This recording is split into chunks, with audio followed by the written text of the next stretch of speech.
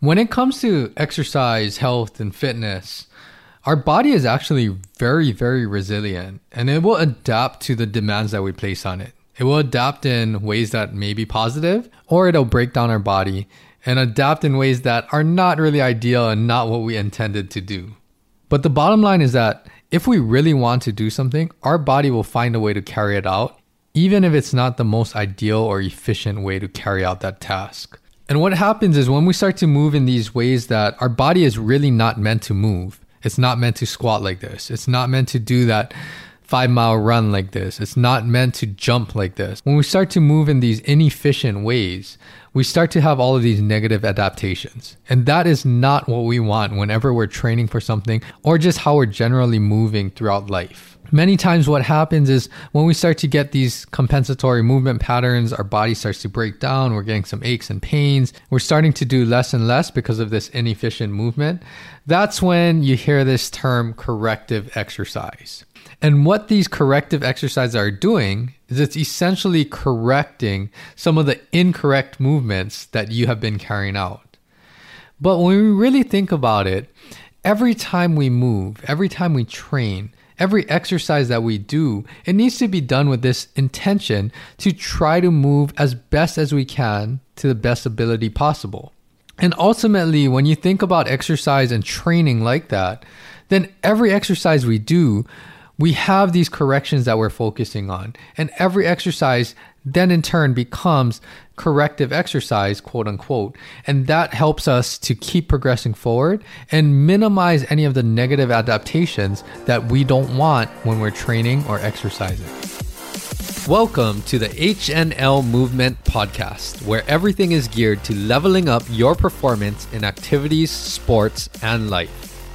Join me in my professional journey as I share my knowledge and experiences while also learning from professionals, colleagues, clients, and you with one goal in mind: how to optimize human performance.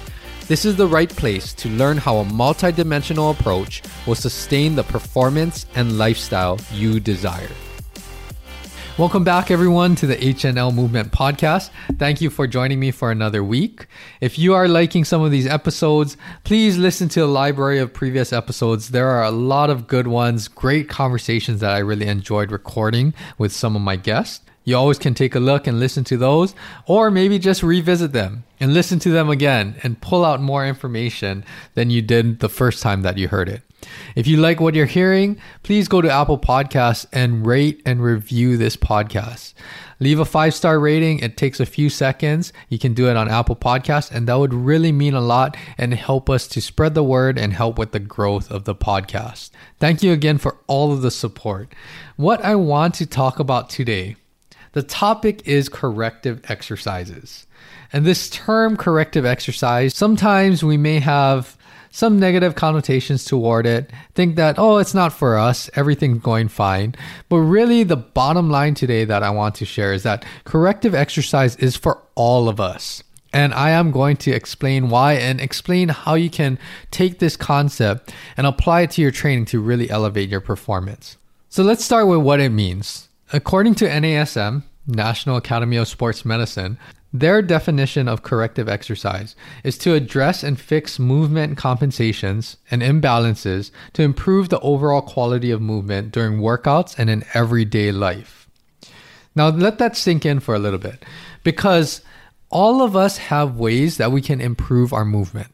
And I am going to give you some key take-home points that you can apply to your training, apply to everything that you're doing to really help this to improve your results and maximize each training session. Now, the importance of this is that we always have ways that we can improve our movement. No one moves perfectly again, and if we focus on these key areas specific to us, that will help us to not only reduce injuries and stay healthy, but it will really help us to get more out of each exercise. And that is what's really going to help you to make quicker progress, really again, maximize those results. When we really pay attention to these adjustments, especially during training, that is a key component of just moving well, but a key component when we're talking about corrective exercise again. Training is when you get to prepare for your sport. It's not only to get stronger or get more in condition, but it's also where we're practicing, deliberately practicing how to move better. Think about that for a second. If you're doing some weight training, benching, squatting, you're deliberately trying to improve the way that you can move that bar. And the way that we'll be able to move more weight or get stronger in the long run is perfecting our technique, eliminating any of the inefficiencies, and really training the right muscles how to build strength, build hypertrophy, get stronger overall. If we start to compensate, we're really not building up the intended muscles. We're just learning how to get around the muscular weakness by recruiting more muscles. And that is a very inefficient way to move. So think about training as being your practice sessions. It's like when you're practicing your sport. Practice sessions are where you work on technique. You do drills so that when it comes to the game time situation, your body automatically knows how to move. It's ingrained and imprinted in your brain that, hey, this is how I'm going to carry out these tasks because you have trained and practiced. So the same thing, training is the practice to move better so that you can carry it out whenever you're doing any of your sports and activities. And like I said, this will really help to maximize each training session. You'll be more efficient, get more work in, get more work done, and every single rep and set will have that much more of a positive impact on building your body up. Now, I really want to emphasize here is that corrective exercises are not just for when there's a problem. Don't wait and be reactive when a problem arises, when you're having some aches and pains, when you're injured. That's not the only time that you can apply corrective exercises and this philosophy to your training program.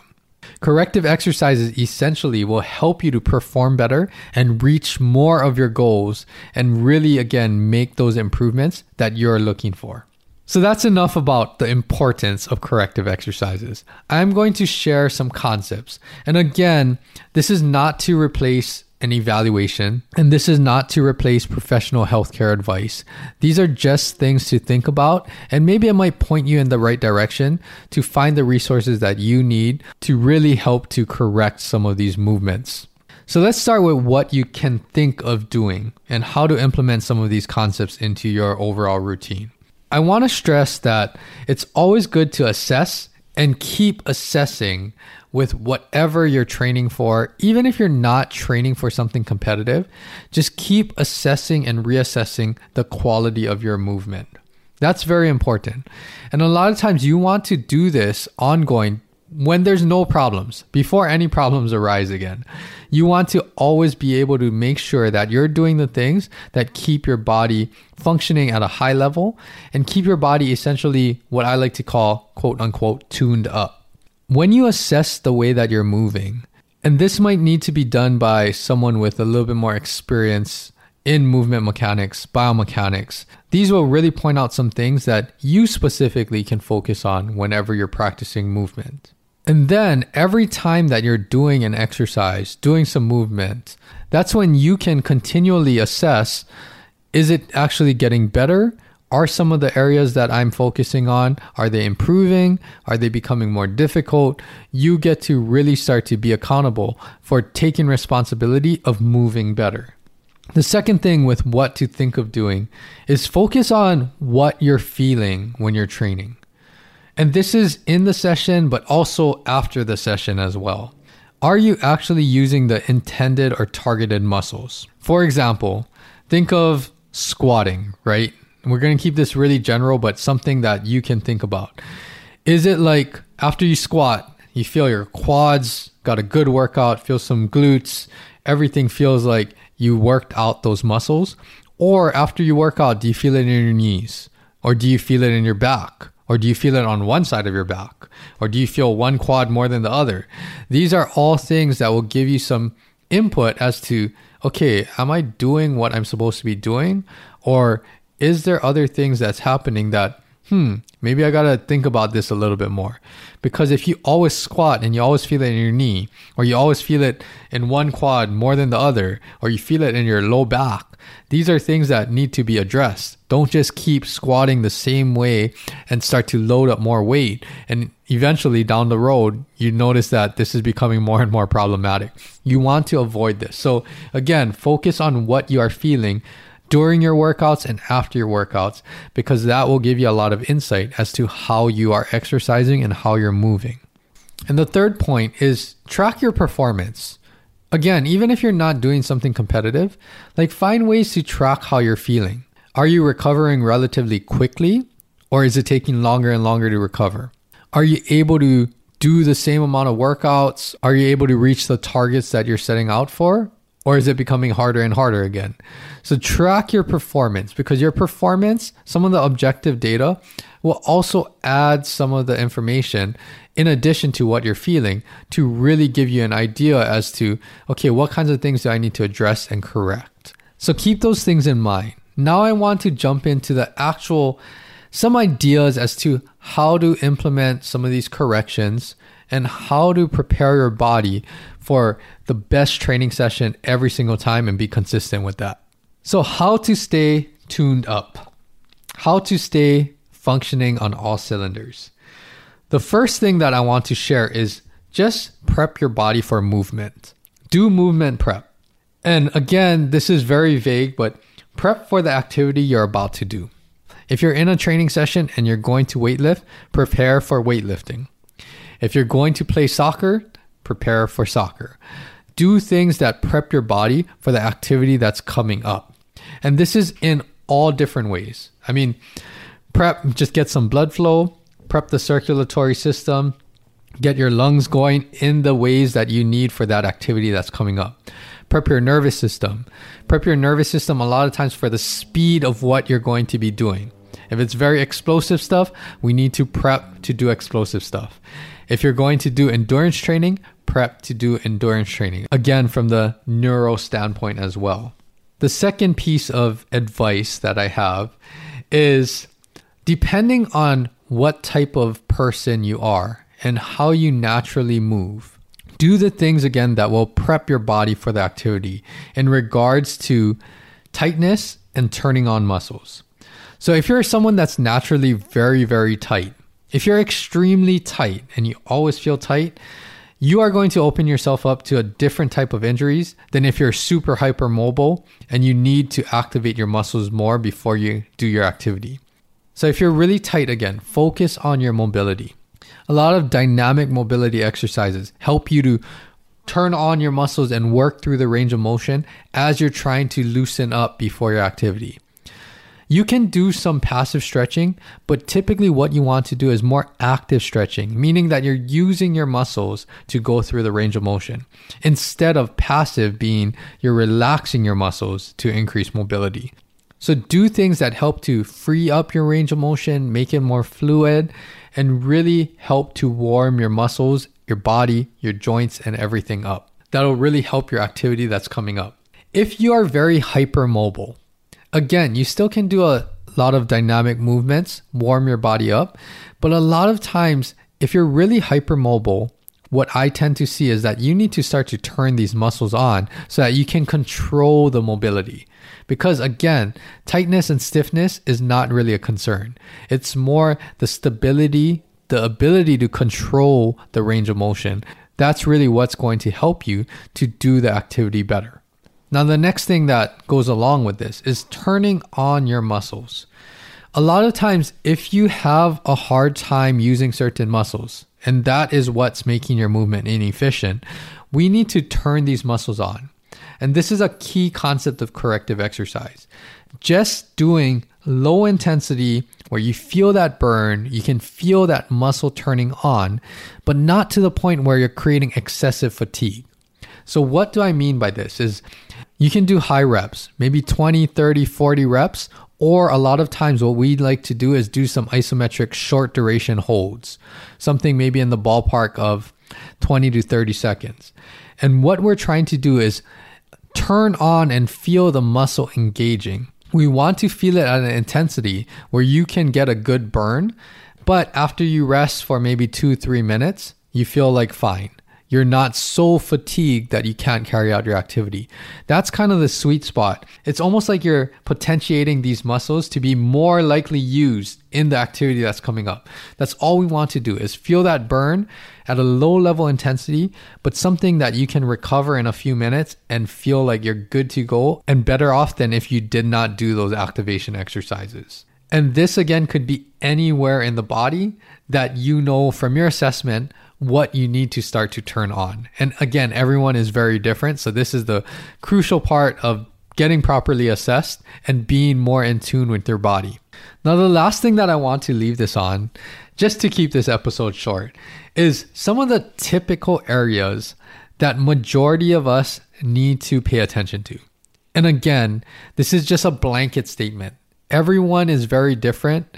Although this may be the majority of the case, and you may actually fall into some of these areas that I'm going to state, but it's always a good idea to get assessed so you individually know what types of things that you need to do. But to share this, because it might help some of you listening, let's go over the typical areas that need to be addressed when it comes to corrective exercises or in your warm-up or prepping your muscles for the movement to come. So the first thing is, many times we start to neglect foot activation. And what goes hand in hand with foot activation is ankle mobility. These two areas I really emphasize. A lot of times we don't get them warm enough, don't get the muscles turned on. And because of that, we have a lot of ankle restriction, stiffness, and we're not using the ankle and foot how we should. The next area is hip mobility. Many times we are definitely not warm enough in the hip. The hip is a very mobile joint, and it's responsible for a lot of strength and power when it comes to any type of movement, especially land-based or weight-bearing sports. So hip mobility, getting those hips warmed up and functioning throughout the whole range of motion, that is very important when we're prepping for movement. The next part is core stability. If our core is not turned on, it is going to be a rough time to do anything with a high level of efficiency. So we really want to turn that core on and make sure that we can stabilize our spine. And this will help us to use our limbs, transfer forces from our lower body to our upper body more efficiently. So core stability. The next component is T-spine mobility. All of us, because of sitting, rounded shoulders, lack of rotating through our T-spine, it's always a good idea, even if you're not a rotational athlete, it's always a good idea to get your T-spine warmed up, keep it a little bit mobile, do some extension, do some rotation, and get your muscles controlling that range of motion again.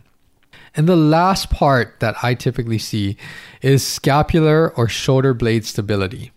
Many times we're jumping into upper extremity work without activating some of the scapular stabilizers, the shoulder blade area, to really help our rotator cuff function better, our shoulder muscles, our bigger muscles, chest, lats, to have a better base to work out of.